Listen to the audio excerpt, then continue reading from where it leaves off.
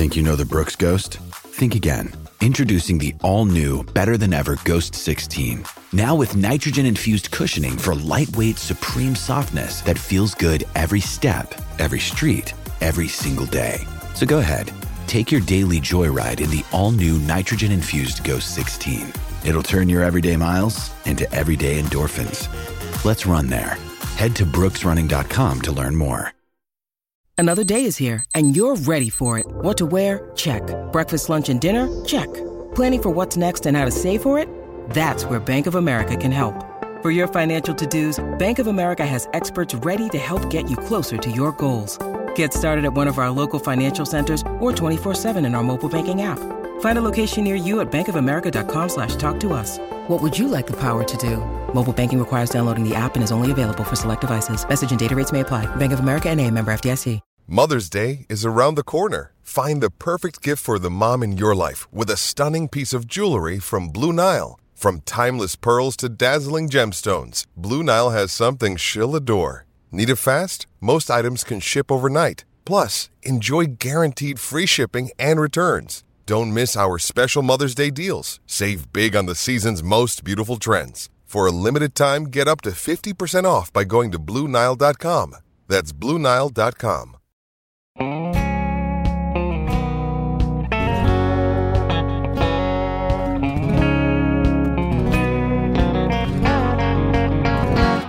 I was a-bouncing and laughing as we rolled down an old dirt road.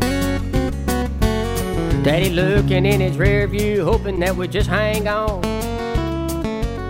Well, I can't recall a time. All right, guys, what's up? A little bit of a short intro today. This is the Always Race Day podcast presented by the Carl Auto Group. I'm Connor Ferguson. I'm here with Josh Gerlich. He joins me for this one. Damon couldn't join us. He's out recruiting a big 5-star women's bowling recruit for Columbia. It could be massive. Get him down. It might not result in one. So now the pressure's on because I'm telling everyone that he's doing this. So he's going to have to find one by the end of the season to say that it went well tonight. I'm not listening again if he doesn't come back with one. So sure. I know he really wanted to do that interview. He just couldn't tonight. So it's Monday night here. We're going to put it up on Tuesday. I'm going to send a tweet out with everything. But wanted to thank Carl Auto Group for sponsoring us, partnering with us, and allowing us to be able to do stuff like this. And to get the guy gunning for a championship on the week that he's going for it is fantastic. Hopefully he'll win it on Saturday, and maybe we'll call him on Saturday night, just unannounced, and I'll just have the recorder by my phone. We can maybe get some sound bites. Yeah, that's the plan. David, if you're listening back to the interview to see if you did good, just expect a call from me Saturday night, and then we'll have a night. We'll have a celebration over the phone for 10 minutes, and we'll put on the podcast. So Josh, big 4-day format at Charlotte this year. Great weather forecast. I know they're taking feature points for qualifying on Saturday. What do you think of everything going on? And you're a guy that's been to Charlotte, so you probably know way more about this event than me, because up until a couple years ago, I always thought the World Finals were the Monster Truck World Championships. So. Yeah, I'm not very up to speed on the format for this year. I know they did change it, but yeah, we a bunch of us boys went down to Charlotte last year, and it was a good time. It's definitely a big event, and you can feel the buzz and stuff. And I think the weather is going to be really good. You can't ask for anything better in the sprint car race. You know, you got such a close points battle, the drama last week, and I think David's ready. He's to be the man, you got to beat the man, and that's who Brad Sweet's been lately. So looking forward to it. Honestly, he's close, so close now that it's kind of like one of those. I don't know. I don't like the old, like, this is how it's been for 38 years, so this is how it's going to be this season, guys. And I turned into one. Like 2-3 weeks ago on the podcast, I was like, he's probably too far back. I don't know if we should even be talking about this. It's always possible. That's why they run the races. That's why the Citadel was tied with Alabama in football like 6 years ago at halftime. Stuff happens, I think he'll get it done. That's a biased pick because he was just on our show, but he's so good. 16 points. And he's so good there. Hey, we saw last week though, one part failure. Man, if they even gave him last place points for the 3 races he missed in 2020, he's the 2020 champion. That's what kind of stinks. Yeah. Especially because it's like, man, you should want your guys racing in series that are on TV every week. That shouldn't be a negative that they're racing there this week instead of your series. If it's 10 times, I understand. That's different than 3. He's on a tryout. Up too, because you do get provisionals, an X number of provisionals that you can get into the race and necessarily qualify for. That should be written into it, and all these rules should be as public as possible. There's people that have no clue what a World of Outlaws Platinum driver is, what kind of what that agreement is like with those guys. So I think that should all be public and transparent, and let the court of public opinion kind of go where it might. And to bring like an extreme example, like I'm a Bubba Wallace guy. If you only read Facebook comments, you'd think he's the devil. And if you only read half the comments on our Twitter, then you'd think he's an all right guy. But the other half was just Facebook people using Twitter. So, and I'm not pointing to political sides there. It's just a lot of, that's just social media for you. But that was to a decision that I agreed with. So what I'm trying to say is some people might not like it when you put that stuff out, but being transparent in its own way, just telling people what's going on with this is better than keeping it behind a curtain for people to assume things about it. Because that's where the opinions can get really pointed with no and conspiracies. Yeah, that same thing. We're holding the restart until Brad Sweet is fixing his car. Yeah. I watched always going to have. I watched the All-Stars deal for Aaron Reitzel for an oil spill on the track that had to be cleaned up, and it took 35 minutes to clean up the oil spill. It took 32 to fix Aaron Reitzel's car. So you be the judge on that one. Or we can just agree that it probably is a coincidence. I don't know. I don't know. I don't set up a clock. Maybe they should put a clock on the broadcast. We're getting really deep into You're never going to please everybody. That is where. No. Yeah, I think that's the whole point. Will end up. I'm psyched that Dennis Erb is winning the late model title. I think that's really cool for his wife's his crew chief. Like, that story in itself is insane. Yeah, he's won a bunch this year too. He's got a real poker face too, but it's not like I'm hiding something. It's like I'm very determined, and if you walk in front of me, I'll push you over. That's the kind of crew chief I want. Yeah, it's in the best way. I'm not faulting her for it. Josh getting me in trouble on this one. That's why I'm here. Who else do you like this weekend at Charlotte? Do you think Brad has a shot to win any of these A-mains? Absolutely. He hasn't been great at Charlotte, but he's done his job, and he's won the last 3 titles. That right there. I mean, like I said, I think that David has the clear momentum coming into when I say great weekend. When I say great, it's specifically just hasn't won as much as David. 5 wins in 6 5 years. to 7. Yeah, and he swept the weekend in 2019. I think there's two races every year. So he's won 6 of the last 12 features. You definitely probably want to be in his shoes. 6 of the last 12 or 6 of 13. Yeah, I don't know, man. That track is weird too. Like, it can change. I meant to ask this to David as well, but that track you're getting a lot of laps on it with a lot of different cars, and you never. I mean, from a fan's perspective, I don't think you never really know what track you're going to end up with too. So I was playing on the video game. It's very tricky. Very tricky. It looks tricky. Ross Chastain has opened the door for me to say that for every racetrack that's on a video. Oh, Ross. Hopefully we don't see that move down in Charlotte. I'm going to say that. Well, I don't think it'll work.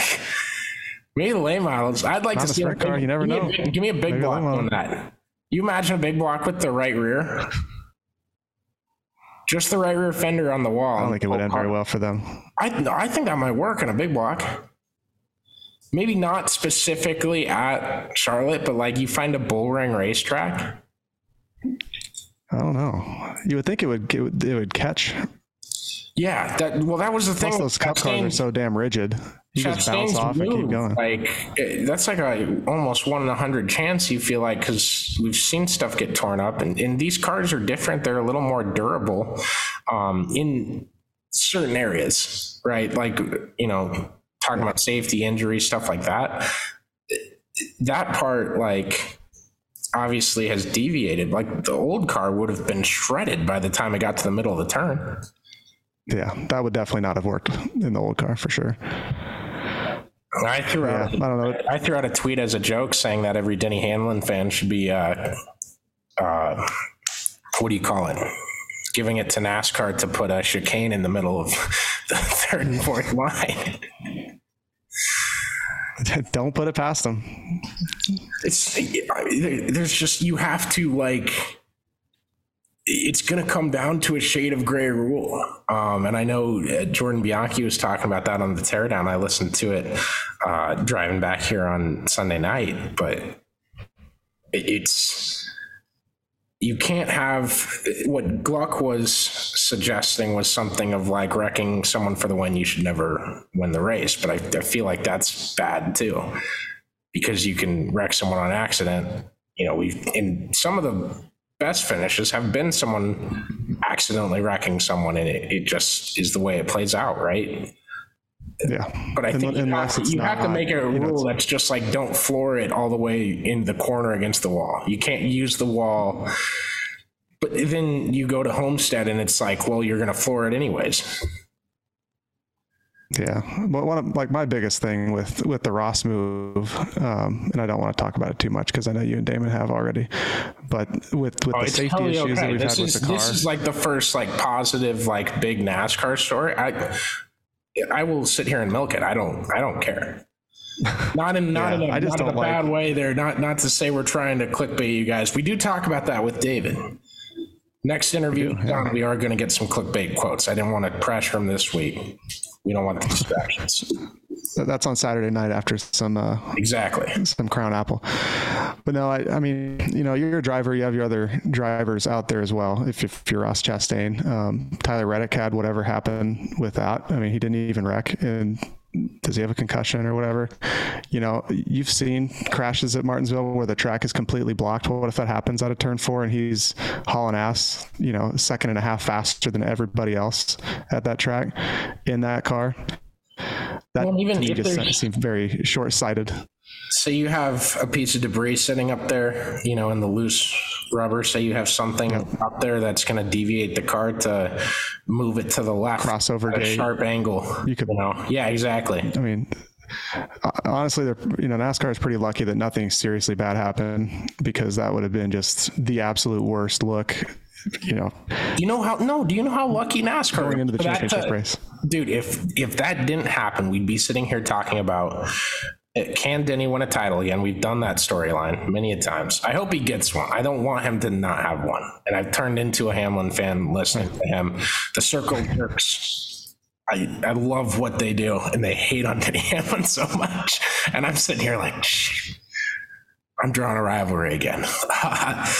Yeah. But yeah, that saved what that race was. It's best case scenario for NASCAR with how it's worked out, because you got TikToks, you got shorts, YouTube shorts, you got 3 million views on a tweet with that. I mean, that's perfect. That's exactly what you want going into your championship race. But if something did go bad, man, that's a lot of bad pub going into your biggest race of the season, maybe. Absolutely. You need to take some preventative measures. Yeah, that comes off that strongly too. We talked about strong words with David, words that, you know, when you read Kyle Larson's quote, it sounds way more intense than it was in the video. It's a great interview with David. It didn't start out great. My internet is ass. I'm on a hotspot right now because it went out 10 minutes before we were going to start the interview. Was working fine all day, so don't look at me there. But yeah, that's something with NASCAR that's like you kind of need that. And I know the dirt fans today, you know, I didn't see many dirt fans saying like, oh, well, that's NASCAR, you can do video game stuff, which is kind of, you know, the bad dirt fan, right? That's just watching the NASCAR race to pick something up to hate on it. Kind of like I'll do with F1, but I feel like everything's justified. I try to give them props when they do good things. Seldomly. But usually they get the hate to it, and I saw a couple people like, how come like a big dirt racing move like this doesn't get the attention? And I just want to say it's not to the fault of us, because we'll throw that highlight out and we'll be like, if you don't like this, if you don't think this is cool, and I tweet this every time that a race lives up to that hype, and it happens multiple times a year, and that's how cool the sport is. But I say, if you don't like this, I can't help you. Can't help me with what? I can't help you in life. Like, don't talk to me, because you're so far lost here. Because if you don't think that's impressive, then I don't know what to say to you in any kind of conversation. I just can't. We can't have a conversation. Would even be a kind of an equivalent to that move? Like, is it like the Sheldon deal up at Huset's? Like, what's even close to that kind of Sheldon's helmet throw was pretty impressive. It did go pretty far. Oh, you're talking about... I'm just kidding. No, I'm not talking about the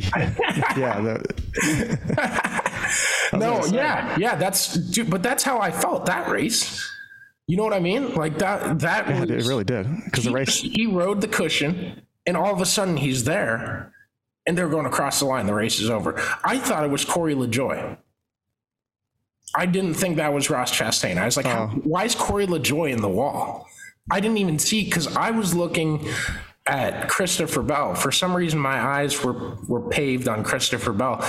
And for the flack we give Ross Chastain, I feel like an idiot for not watching deliberately what he was going to do on his screen with two cars to pass going into the final turn. You're not going to make that mistake again now, though.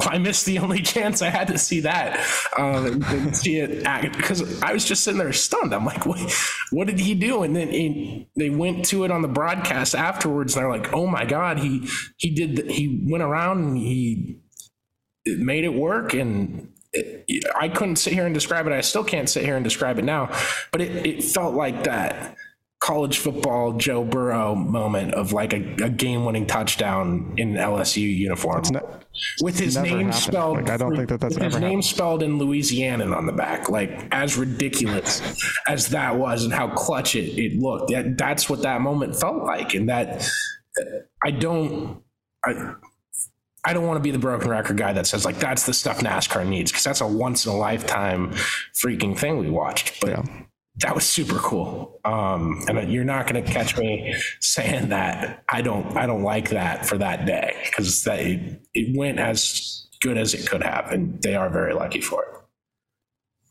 Yeah. All right. So bring this full circle back to Charlotte. I was just looking at the point standings here. As it stands now, this is pretty wild if it were to hold like this. Brad Sweet has less wins, less top fives, and less top tens than David Gravel. And he has a 16-point lead. Numbers are pretty crazy. That is the no DNF. Yep. You can conspiracy theory all you want. Point me to a really bad wreck that Brad Sweet's been in. I mean, he flipped over at Huset's and kept going. I mean, tough. It is really tough to remember a bad wreck that Brad Sweet has gotten. He's a very smart racer. He's very good at his craft. That's why he's won 3 titles in a row. I don't think it's as much a conspiracy thing as much as it is people like, they point to that perfect lap total. They're like, he's on the lead lap every race. That's not possible. You can't be that good. He races for points. He does the thing that NASCAR, should I say, like opinionized, or what's the word for, I thought that, never mind. I don't want to do more thinking tonight. Got it. NASCAR opined that fans might not have liked a guy racing in third and not trying to go for the win because it's a good points day. But Brad Sweet sure as hell is going to sit there in third and say it's a good points day, and dirt guys don't allude to points as much, which I hate. I think that give me all the points talk. That's why we're on a tour. That's why I agree. That's why we have this national brand that keeps growing. That's the extra storyline that people go to the race to see. And it's a big night when you change points leaders. That should be a huge thing. That should be the first thing people talk about, unless someone pulled a Ross Chastain or something of like 1/10 the monumental impact that had. But still, that's a lot, But yeah, it's points racing. He's very good at it. Yeah. I mean, it reminds me a lot of like a baseball season too, I mean, you play it's a very long season for baseball and for the World of Outlaws, and a bad race or a bad game, it doesn't matter when it happens, it still counts the same as all the other ones. Exactly. And Brad someone just came on my Twitter to have those bad races. Someone came on my Twitter tonight and put up a thing of who should we replace this mural with, and it was a mural of Chris Bryant. It's despicable. I saw that. Yeah. I kind of want to send a follow-up and say like they should strip away your Cubs fan card. Short memory, apparently. Well, here's the one MVP to your one World Series team. Yep. And now you think his mural should be gone? No. Paint a small David Ross mural standing on the shoulders of Chris Bryant. You got to have Jason Hayward in there too. I wish they put more of the team in it, because I have my couple Cubs World Series champion shirt, and I have one with the roster on it, and I have a picture with the roster on it, and it's really cool to have. But when you're sitting there watching a Cubs game in 2018 and half the roster's gone, and then 2019 comes and the other half of the roster's gone, and you have like your core four and they trade 3 of the 4 of those guys, then you kind of tell the rich owner whose family's like really problematic towards my people, and I'll leave it at that. But you kind of hate it, and you kind of hate a lot of the things about it. And now you're less interested in the World Series that you should be loving, because there's guys that you cheered for 4 years that are playing in it. But I'll make you a promise. When Wilson Contreras is wearing the birds on the bat, I swear to God, if he gets traded to the Cardinals, I don't think I'll watch another baseball game again. I'll abandon Duke baseball too. Like that, I won't even entertain going to Omaha.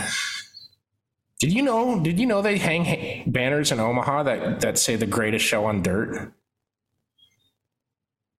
I did not. It's absolute bullshit. They hang World of Outlaw banners? No, that's what I'm saying. It's College World Series. It's their slogan. They stole it from the World of Outlaws right from under our noses, everybody. So if you see one, I'm giving you open permission to vandalize it. If you need a written note, I will give it. And that was Connor Ferguson. Yes. Well, I just really want to see a cop on video like getting a note like that. Just fold it up in someone's wallet. Yeah, this guy said I can do it. What are you talking about illegal? Connor Ferguson, always it's illegal for them. What the hell is that? It's illegal for them to steal someone else's logo. If I was the World of Outlaws, I'd sue them, because there's a pot of money sitting there. If you can prove that you had that first, give it to me. Give it to me all day. Maybe you should bring it up to him and see if there's a finder's fee.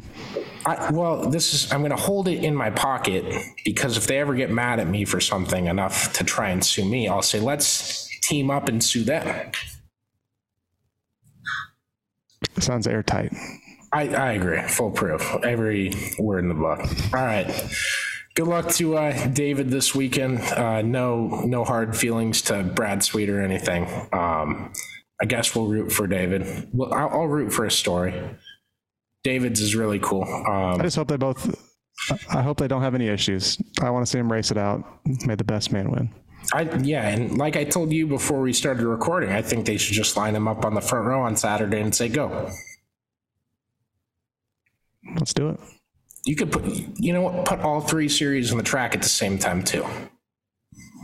They do. I know, but like for the race, just surprise green flag. Let them race. David and Brad. They do that. Go for it. Don't they do that at Boone? Don't they have like something? I don't remember what they call it, but don't they have a race where they have a whole bunch of different cars on the track at the same time and actually race? Yeah, I feel like they used to, and it got discontinued. I implore Boone Speedway, stop putting your damn Super Nationals on Cyhawk weekend. It's annoying, childish, and dumb. Okay. Well, you have your biggest race of the year, and I get hate comments every year that's like, why aren't you here? And it's like, I'm at the Cyhawk game. I am not paying attention to this. It's a lot of stuff that we don't cover, and you're trying to host a major event. What you are billing as a major event, I should say, because it's not unless you move the date. You're trying to host what you bill as a major event on the day of the biggest event in the state of Iowa that isn't the Knoxville Nationals. Absolute buffoonery.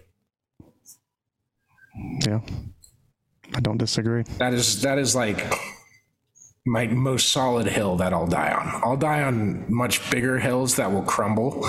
Like Jim Kohler being the greatest driver of all time.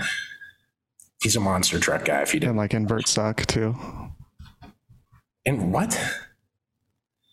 But you don't like inverts. Oh yeah, no, I hate inverts. Eldorus formats. I just add that to the list. Yeah, mostly. You love the wheel of misfortune. Yeah, it still hurts me that I had a chance to destroy that thing with my hands. Yeah, I had it in my hands. Live and learn. Live and learn. Well, that probably would have been getting me in more trouble than if I would have spray painted over the greatest show on dirt on a College World Series banner.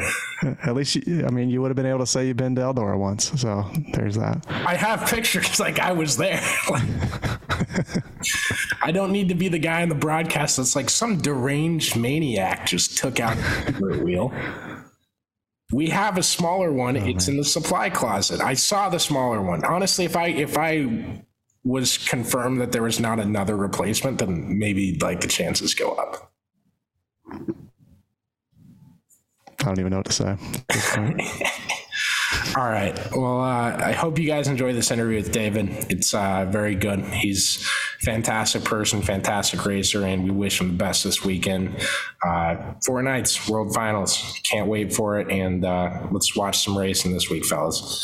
Appreciate y'all listening. We might be back for one more episode, preview the NASCAR title race. It'll probably be with Damon or Chris, maybe both of them if we get lucky on our schedules. But appreciate Josh filling in tonight for this one, and shout out to Damon. That 5-star recruit will probably sign by tomorrow. Good job, Damon. You guys tweet Damon tomorrow and just ask him. By tomorrow, I mean Tuesday. But just tweet Damon, send him, and just say, did that recruit sign yet? When are we going to hear the announcement? Josh is setting his reminder to do it. I'll do it at like 10:30 Central. I don't want to be the first, though, so I need like 3 or 4 of you guys to do it before me. Bright and early, 6 a.m. I'll do it. All right. Thank you, Damon. All right. See you guys. Thanks a ton. All right, guys, we've got a very special guest coming on the show this week with World of Outlaws full-time driver of the number 2 Big Game Motorsports car. It's David Gravel, looking to clinch his first World of Outlaws championship this weekend at Charlotte. David, what's going through your mind right now? We're a couple days away from the 3 biggest races of your career up to this point, I think. Yeah, man, I didn't want a weekend off, that's for sure. I wanted to keep the momentum rolling and go with that. But Charlotte's been a track that's been really, really good to me here in the past, and looking forward to the week. Yeah, no, I was going through looking at stats and stuff, and I was somewhat new to the World of Outlaws and, seriously covering it until I got into this job and everything. And you're lights out at Charlotte. You have wins there 5 of the last 6 years. You swept the weekend in 2019. What's the key to success there? What makes you so good?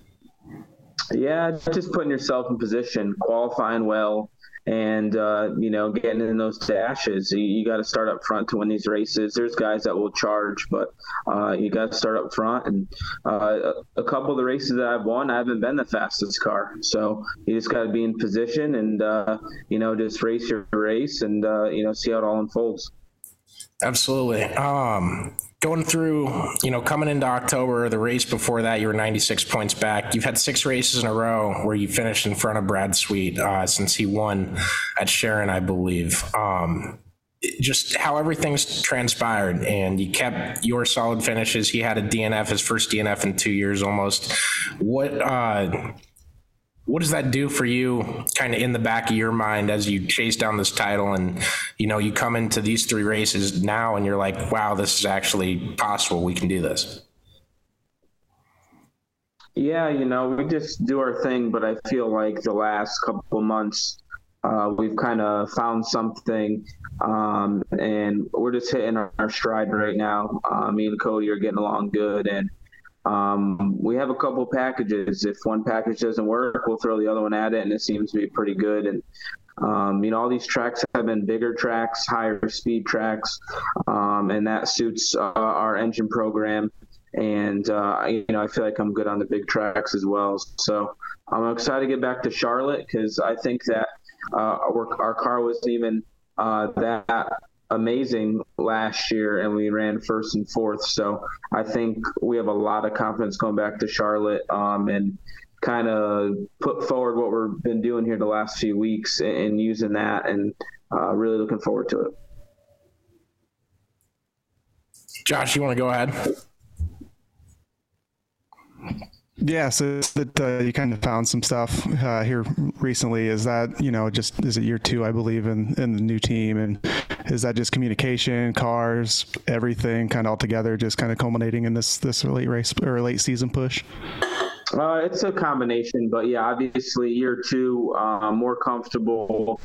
And I think Cody has realized that we could try some stuff and I could kind of carry the car and be a little bit more fearless. When Donnie Schatz was winning championships in over 20 races a year, they were trying crazy stuff. They were changing front wheels as an adjustment on the car, and that's just absolutely unheard of. So I feel like just being together, being confident, and Cody being confident as a crew chief, and him growing as a crew chief, as a World of Outlaw crew chief. He never was on the World of Outlaw Tour as a crew chief until last year. So he's constantly learning. And I feel like I'm almost a veteran of the team being on the World of Outlaw Tour. And we've just been working well together, and just kind of being fearless and nothing to lose and seeing what sticks, and it's all paying off. Anyone that sits down and watches even 20 World Outlaws races a year, I kind of feel like they're bound to see you win 3 or 4 poles. You've been super good at qualifying. Kind of a new format this year where Saturday qualifying is going to be the points from the first 2 nights. What do you think of that format, and are you still excited for it? Do you still think you can use that to your advantage being fast in qualifying? Yeah, I mean, it's all the feature points combined. My plan is to continue to beat Brad each night, and that's our goal. I think if we beat him every night, we'll be in very good shape. So we're just going to try to run our own race, and try to get in those dashes and try to run consistently up front. I think if you get a couple top 5s, you're going to be in the pole or second in a heat race, and you get through that heat race, and then you're in good shape for the 3rd night. So obviously that's easier said than done. There's going to be a lot of good cars there, but we're just going to put our head down and keep doing what we're doing. I like to keep it light on here, but I got one serious thing. Do you want to guarantee the championship win? No, I mean, I'll never do that. Nothing's a guarantee in life. I'm just happy to have a chance to race for a championship. And, like everybody said, a month ago, being 98 points out, he won a race at Sharon. It didn't look like there was any chance at all. But, you always go back and look at the season, what you could do different to close the gap. But, it is what it is. All we could do is move forward with what we have, and, we still got a chance. So I know the cliche, you can only take one race at a time, and there is truth to that. You know what you're racing for this And so how do you really do that, one race at a time deal and make sure you don't get ahead of yourself? Yeah, obviously that's easier said than done. You could say you're going to do one thing and maybe do another, but I think that it's just one thing at a time. Qualify good. All right, that's down hopefully. And then heat race, start in the front row hopefully. Getting that dash. If we get a good or bad draw, I don't really care at Charlotte. It's really wide. Typically racy. You could start 8th in a dash and run 4th and still have a great chance to have a good run in the A main. So I think you just break it down for every time you hit the track, and you just go with that. And, the weekend's probably going to fly by, and it all happens so fast. So one race at a time, man, and, yeah, just go from there. So you've been close before to winning the title. In 2020, you ran 2 NASCAR truck races. You ran an ARCA race. You only missed 1 World of Outlaws show, but that was obviously kind of detrimental to winning that title. How much would it mean to you to get this one this weekend and kind of vindicate that 2020 championship you missed out on? Yeah, that 2021, I think I missed 3 races or maybe 4, and still. I might have wrote down a wrong number. Yeah. Yeah, I think it was 3 or 4. It was definitely more than 2. And I don't know if JGR, I believe they were really close to the owner's title that year. I think we were under 20 points, I believe, separating the leader there. But yeah, that was a bummer. But obviously, I saw, the history. There's only been 11 World of Outlaw champions, I believe, or 10. So it's definitely an elite category and something that would be truly an honor. So something that is very, very important to me. That and a King's Royal, those are at the top of the list. And, hopefully one day I can. Now, I talked to your dad a ton at Husetson, a little bit at Nationals this year. Kind of what are your thoughts, now and just all things considered on NASCAR and ever going back there? Are you pretty set on wanting to be a dirt guy, or is it kind of just 1 year at a time, take things as they go? Yeah, I've always been consistent with what I've been saying is I just want to race for a living. As long as I'm a race car driver, doing what I'm doing for a living, I'm happy. Now, if I got an opportunity to race in NASCAR or Formula One or IndyCar, I mean, that would be, truly an honor and a dream come true. But if sprint car racing is where I'm meant to be for my whole career, it is what it is. I learned the business in NASCAR a little bit when I dabbled in it, and it costs a lot of money. It's $100,000 to run one truck race. And when I race in sprint cars, I don't have to bring any money to the table. People want me because of who I am, my talent, and what I could bring to a team. So I can't say that about for NASCAR. I'm an old man now. I'm 30. So nobody wants a 30-year-old guy in NASCAR, it seems. Hypothetically, you win the next 3 World of Outlaw titles. Someone pays you to drive for their NASCAR team, whether it's Truck, Xfinity, Cup, whatever. How big would that be for an organization like the World of Outlaws to have a guy like you win titles here and go up there and succeed? I don't want to say up, say over there. Yeah. I mean, it doesn't seem like a lot of, say, proven World of Outlaw guys have had much NASCAR careers. You'd think the Larson thing would bump that stereotype. Yeah, you'd think so. But, Larson is obviously generational talent. I think he's definitely the best out there today in the world, probably. In a given night, I feel like for sure I could compete, but he's obviously really, really good. But I'm confident in my ability. I feel like people are definitely more open-minded to dirt racing today than they were, years ago, even though Tony Stewart, Casey Kane, Jeff Gordon kind of came all the dirt way and had very successful careers. But I think today NASCAR owners letting their drivers run dirt races, maybe non-dirt guys now run sprint car races or do dabble in dirt. There's more eyes on dirt than there's ever been. How important do you think the branding of that is? As a guy, you have 20,000 subscribers on YouTube, and just like the answers you're giving us, like you're taking fans through your night at the track, like, hey, we did this in qualifying, this is where we're at now, and let's hope we go make another run. But how important is that branding and getting people that might not be familiar with it, accustomed to what it actually is and it being a really highly competitive sport? Yeah, I would say that I'm happy of the 20,000 subscribers on YouTube. Wish I would get more views. I feel like my views are very subpar, but I could tell you that it translates 100% of the people that watch my videos come to the racetrack. So many people come up to me, and then you'll get comments or people coming up to the track saying they've never been to a dirt track race, never been to a sprint car race, or they haven't been in 20 years. And I was a suggested video on YouTube. They watched it, and now they're hooked. So I know what I'm doing is working, maybe on a small scale, but I'm going to continue to do it and be consistent with it. But I think it's definitely working, and my mindset of social media and what I do for a living is so important. I think it's all about building your name, building your brand. I think you got to be on TikTok, YouTube, Instagram, Twitter. You got to be on everything, Facebook. You got to do it all. And having an online store that works well and providing your merchandise, worldwide is another thing you got to do as well. Can we expect more TikTok dances if you win the title on Saturday? If I'm drinking a couple drinks, I might dance. What's your beer of choice? I don't drink beer. I'm more of a mixed drink guy.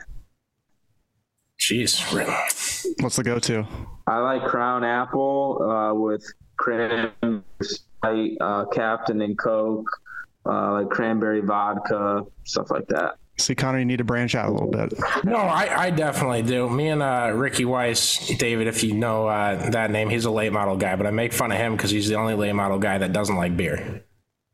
Yeah. I can't do that with David. Yeah, I've never liked the taste, and I just won't drink it. I don't know why. You got to enjoy it if you're going to drink it.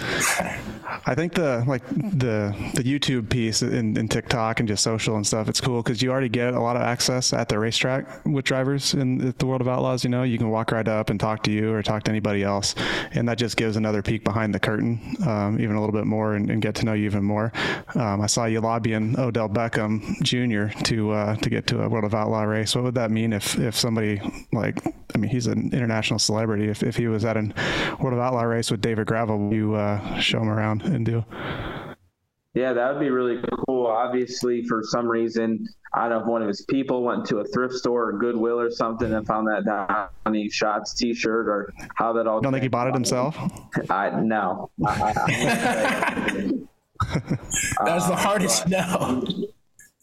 Yeah, I'm gonna say no, but it's cool, and I'm glad somebody spotted it, and it's cool he responded back to TSR.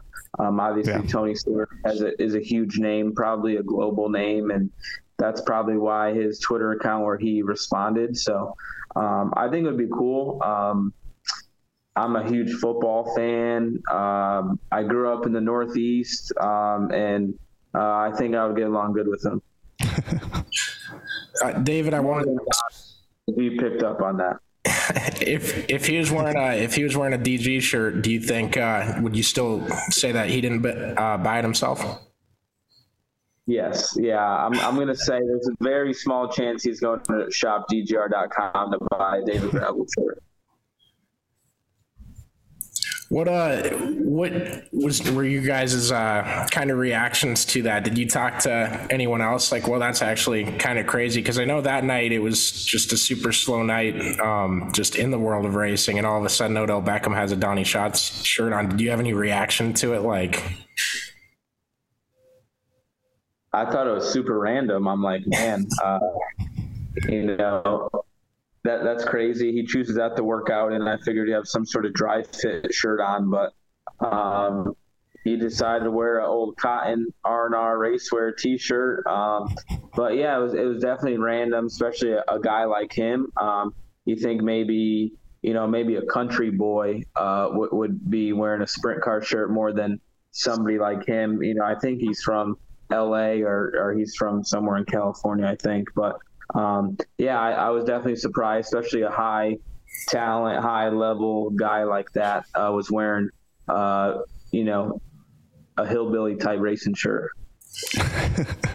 And we're talking about branding and stuff, and we've had a ton of fun with the new World of Outlaws video game. What was it like seeing yourself on the game? And I wanted to ask if you paid an extra premium to have your driver AI drive so cleanly. Really? I don't know. I've been getting a lot of hate mail saying that I've been running rough. So oh, no, I end up wrecking Spencer Based in every race. Really? So, Spencer cuts me off straight away, corners. You kind of shy away on the game, I think. Oh, that's good. That's a good thing. I'm hopefully gaining fans, not losing them. But obviously, it's an honor. Obviously, everybody played the 2002 game growing up, and it obviously was superior to any other game at the time. And nothing came out even close to it for 20 years. So now there's a good game out, which is cool. It's an honor to be in a video game. The one thing that kind of stings for me is we got a bunch of guys in the game, in my opinion, that shouldn't be. It's no disrespect to anybody, but it's a World of Outlaws sprint car game, and we got guys that maybe race less than 5 times in a 410 in a whole season. So it's one of those things. It's definitely an honor. I'm very happy, and it's a pretty good product. It's definitely more arcade style. I think the story mode's pretty good. But I think that the benefit of video games nowadays is DLC, downloadable content. You know, they're adding the UMP modifieds. I know over time they'll probably add Husitz and maybe Jackson to the game. So I think there's a lot of cool things that you're not going to get bored with the game. Kind of like Call of Duty, they're always changing something and adding a weapon or whatever. So I think that's what, if 2002 game had all that stuff, I mean, people would still be playing it, but you got to have online lobbies nowadays, and that's awesome that this game allows that. And I'm very happy to be in the game. That's interesting you say that about the guys that were in it. Do you think, and I'm not trying to contest you here, because I think the more real world drivers, the better. And I think they do a good job with highlighting you guys as platinum. It's funny too, because the World of Outlaws guys are running 1 through 10 every race, 1 through 12. They make them faster, which they should. But do you think if they added and kept adding more real world names and real world cars in the game, that would be an overall benefit? You know what I mean? Like, I know what you're saying with like the guys who run 5 times a year, but like Dominic Scelzi and Gio Scelzi, like I'd love to see them in the game and stuff like that. Yeah, for sure. I think, you know, Brian Brown, Brent Marks, the Scelzi brothers, you know, California's best, Knoxville's best, Pennsylvania's best, Lance DeWeese, I think he should be in the game. I think Steve Kinser should be in the game after you win certain races or championships or downloadable content. You got to buy a special car or something like that. I think Doug Wolfgang should be in the game. Again, maybe spend $3.99 to buy the car pack or something, kind of like Forza does, stuff like that. But no, I'm not discriminating that there's more drivers than just the World of Outlaw guys, but I think the guys that deserve to be in the game should be in the game, and then maybe some other guys shouldn't. But like, I'm sure the guys that don't race much and are in the game, that's probably one of the highlights of their lives, and they're so happy and just ecstatic they're in the game. So at the end of the day, it's not a big deal, but I'm just kind of stating my feelings on it. That's all. Yeah, absolutely. And I completely get where you're coming from. I know it was like, it's World of Outlaws, so you guys kind of probably all had the same deal. Did you have to sign anything? Did you guys as a team have to do anything besides send your paint scheme in, or was there a process? Yeah, there was a contract. If you signed the contract, you're in the game. If you did not sign the contract, you weren't in the game. So some people had some hang-ups and people didn't. And so it's all legally correct and the way things should be. And we're happy to be in the game. And if I wasn't in the game, for sure, that would be even bigger bummer. That's for sure.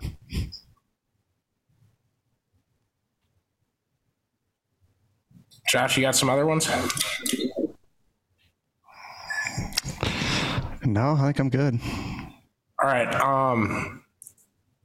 I had a couple more, David, because your dad talked to me about you growing up in Connecticut, and I wanted to ask this. I wanted to save it for here, but I said, like, what did you guys do for racetracks in Connecticut growing up? Like, there couldn't have been much around there. And he goes, yeah, nothing. No, we just drove a ton. Yeah, there's no dirt. You know, we had quarter midgets, which I started at age of 6. We had 2 tracks, Meriden, Connecticut, Silver City Quarter Midget Club, and then Thompson, Connecticut was called Little T. Thompson also has a big track, and they race, a lot of modifieds and late model stuff there, as well as some NEMA midget stuff and super modified sometimes. But we got 3 big tracks, Connecticut, all pavement. But I kind of went the dirt route and traveled to Pennsylvania in high school every Friday and raced in PA, and that's just kind of the route we went. But even racing in quarter midgets back in the day, we went to Print, Nevada, we went to Sacramento, we went to Portland, Oregon, Indiana, Florida, Georgia. We were all over the place. So I just was always used to traveling and trying to go with it where the competition was and try to race against the best. All right, and I'll give you the next 30 seconds as well. You can say anything bad you want to about the Pennsylvania Posse. Yeah, I don't know if it's bad or good. I would say that I appreciate the passion.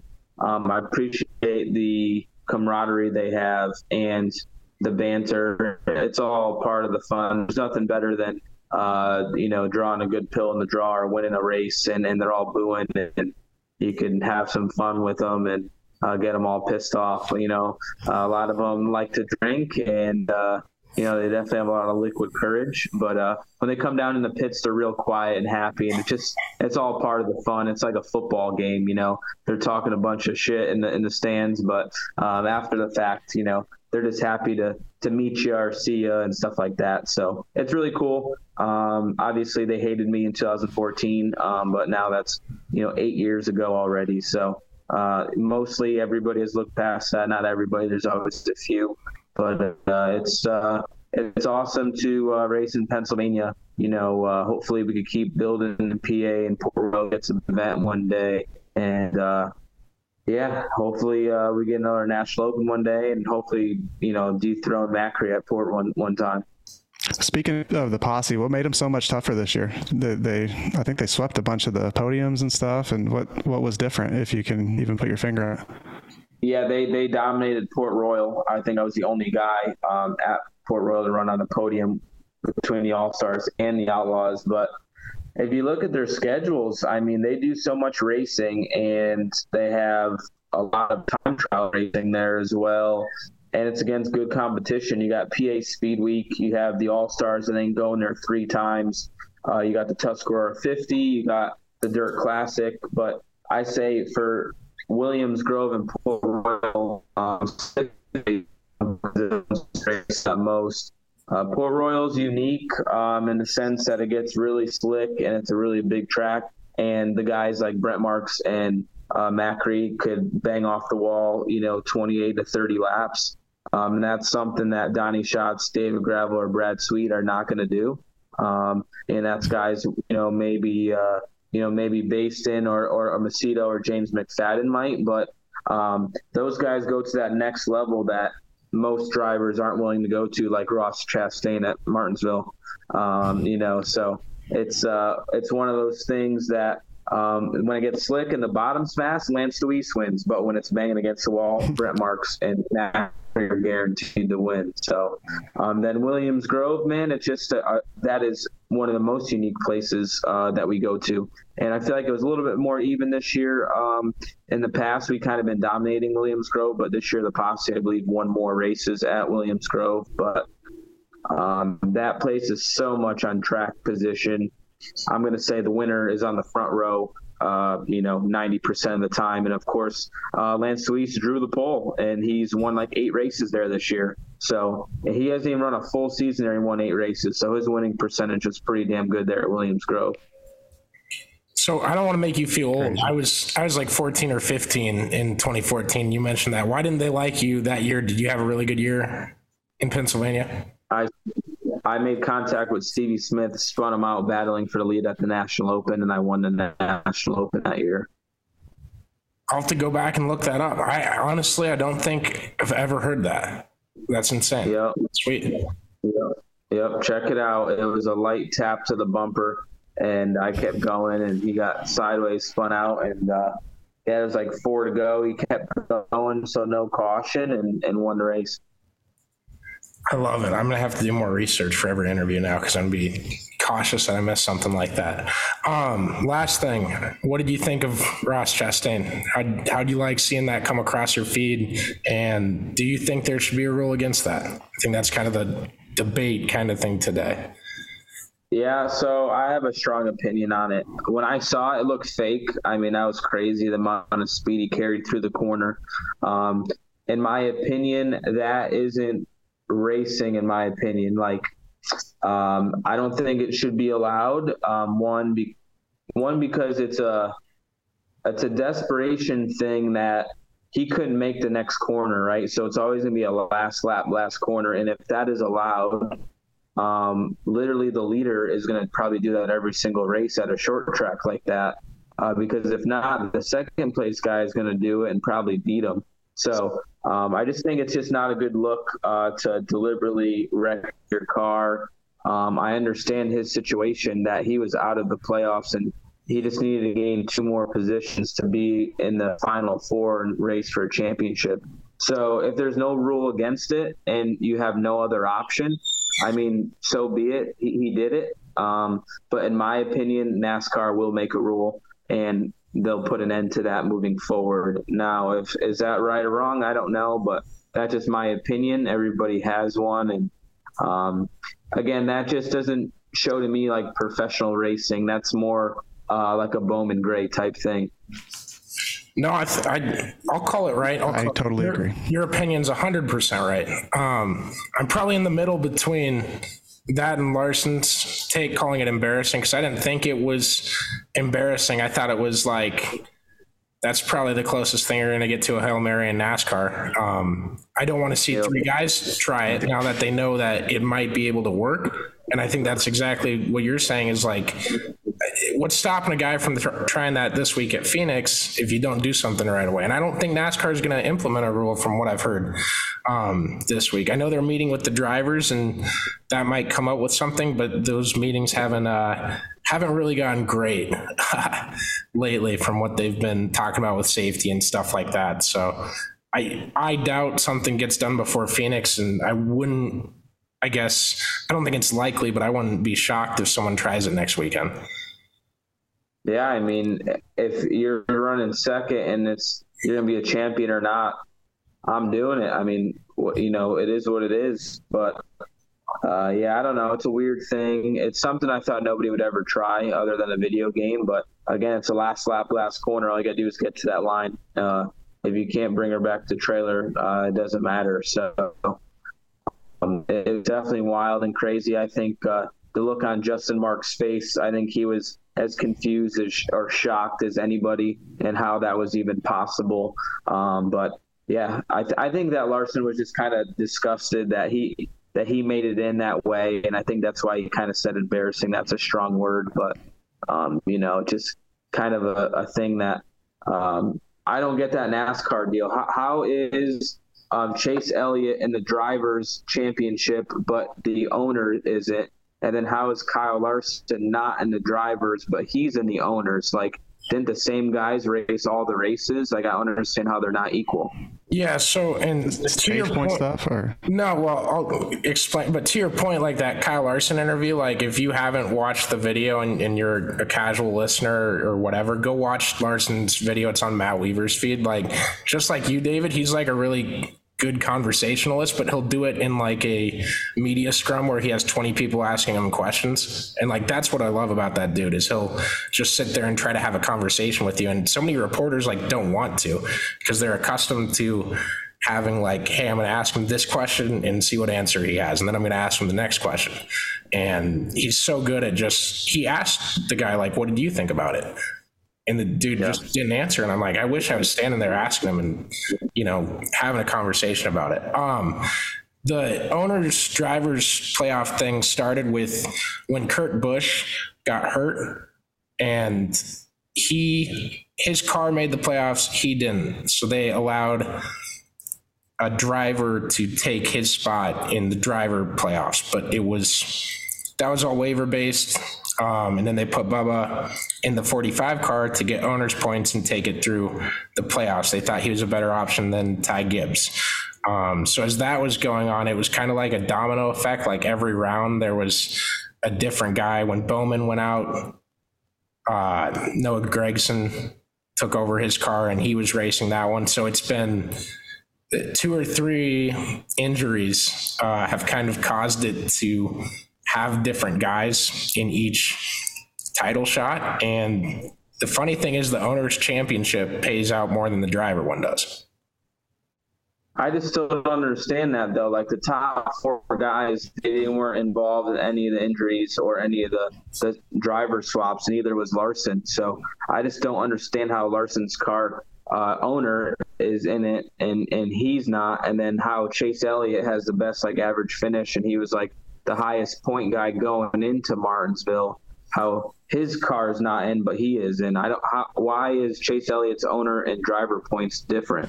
It's tough for me to pinpoint exactly where, but at the Roval, Larson got in on owner's points by 1 or 2 and missed it by the same margin. I think it might have been by 1 for the driver one. And then same with Elliott at Martinsville.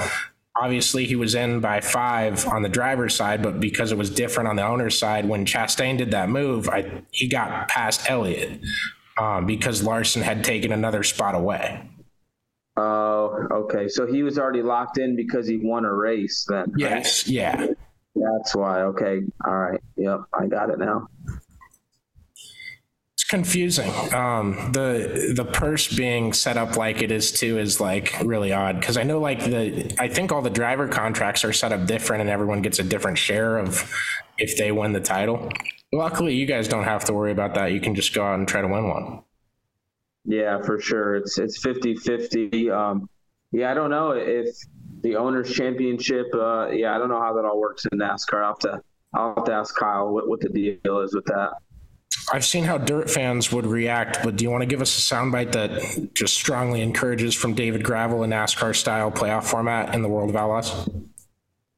I don't think anybody wants that. We just want some more listeners. If they listen to the whole thing, they get the context.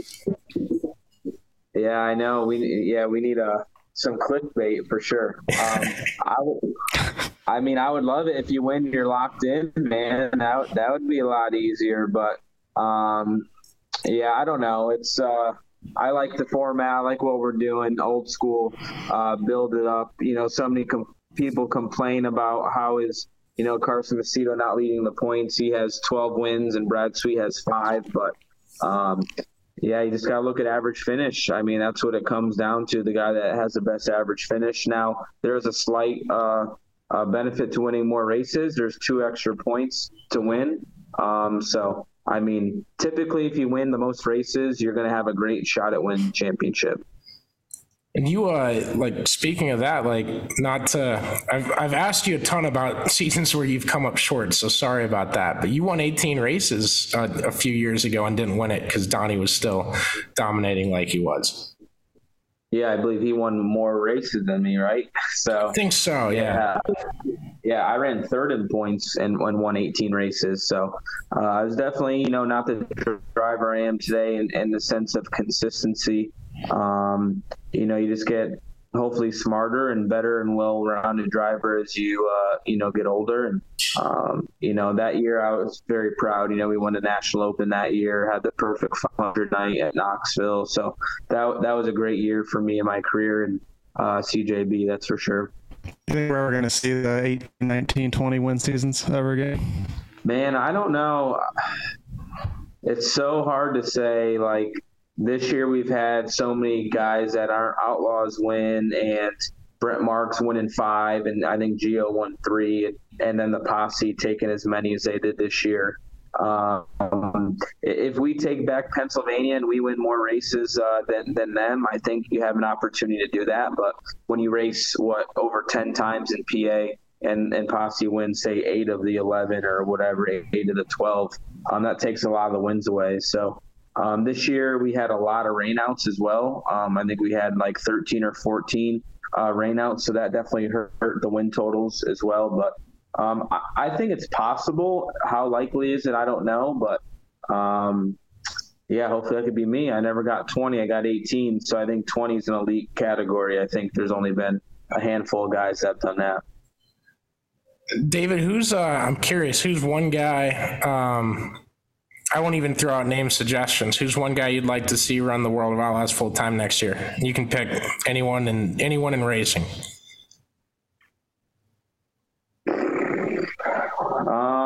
You could do a hypothetical one that's not real and one that maybe is more possible. This is real. I mean, let's put these young kids here that they think they're the next Kyle Larson. Let's get Ryan Timms to run the full World of Outlaw Tour, and let's see how he does. You know, it's in my opinion, men versus boys. I think he's extremely talented.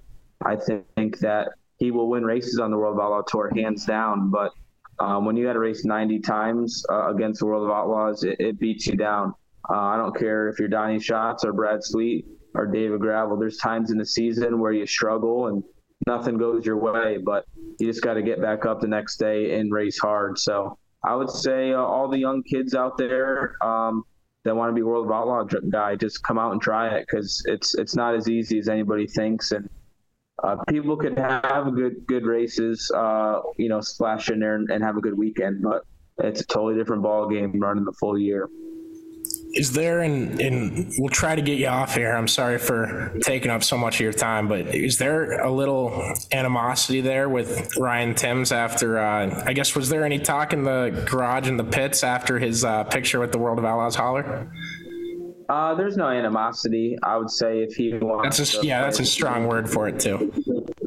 Yeah, he wants to play the banter game or whatever and stir the pot is fine, but rules are rules. I wasn't able to race with the World of Outlaws before I was 16. I ran a sprint car when I was 15, so it couldn't be in the 410s or World of Outlaws. So it is what it is. He's a talented kid. I think him and Corey Day are the top 2 young talents in sprint car racing, and I think they're going to be very good race car drivers. So it'll be exciting to see where they end up and how well they do and what kind of careers they have. But again, it's sprint car racing's fun, but man, you do the World of Outlaw Tour year after year. It definitely humbles you and makes you have a different outlook. That's for sure. I think my pipe dream, other than Larson pulling the same video game style move at Phoenix, that would be awesome next week. But other than that, I want to get you in on the banter game. We don't get a lot of fiery quotes from you at other people, so I want to coach you up and get you there.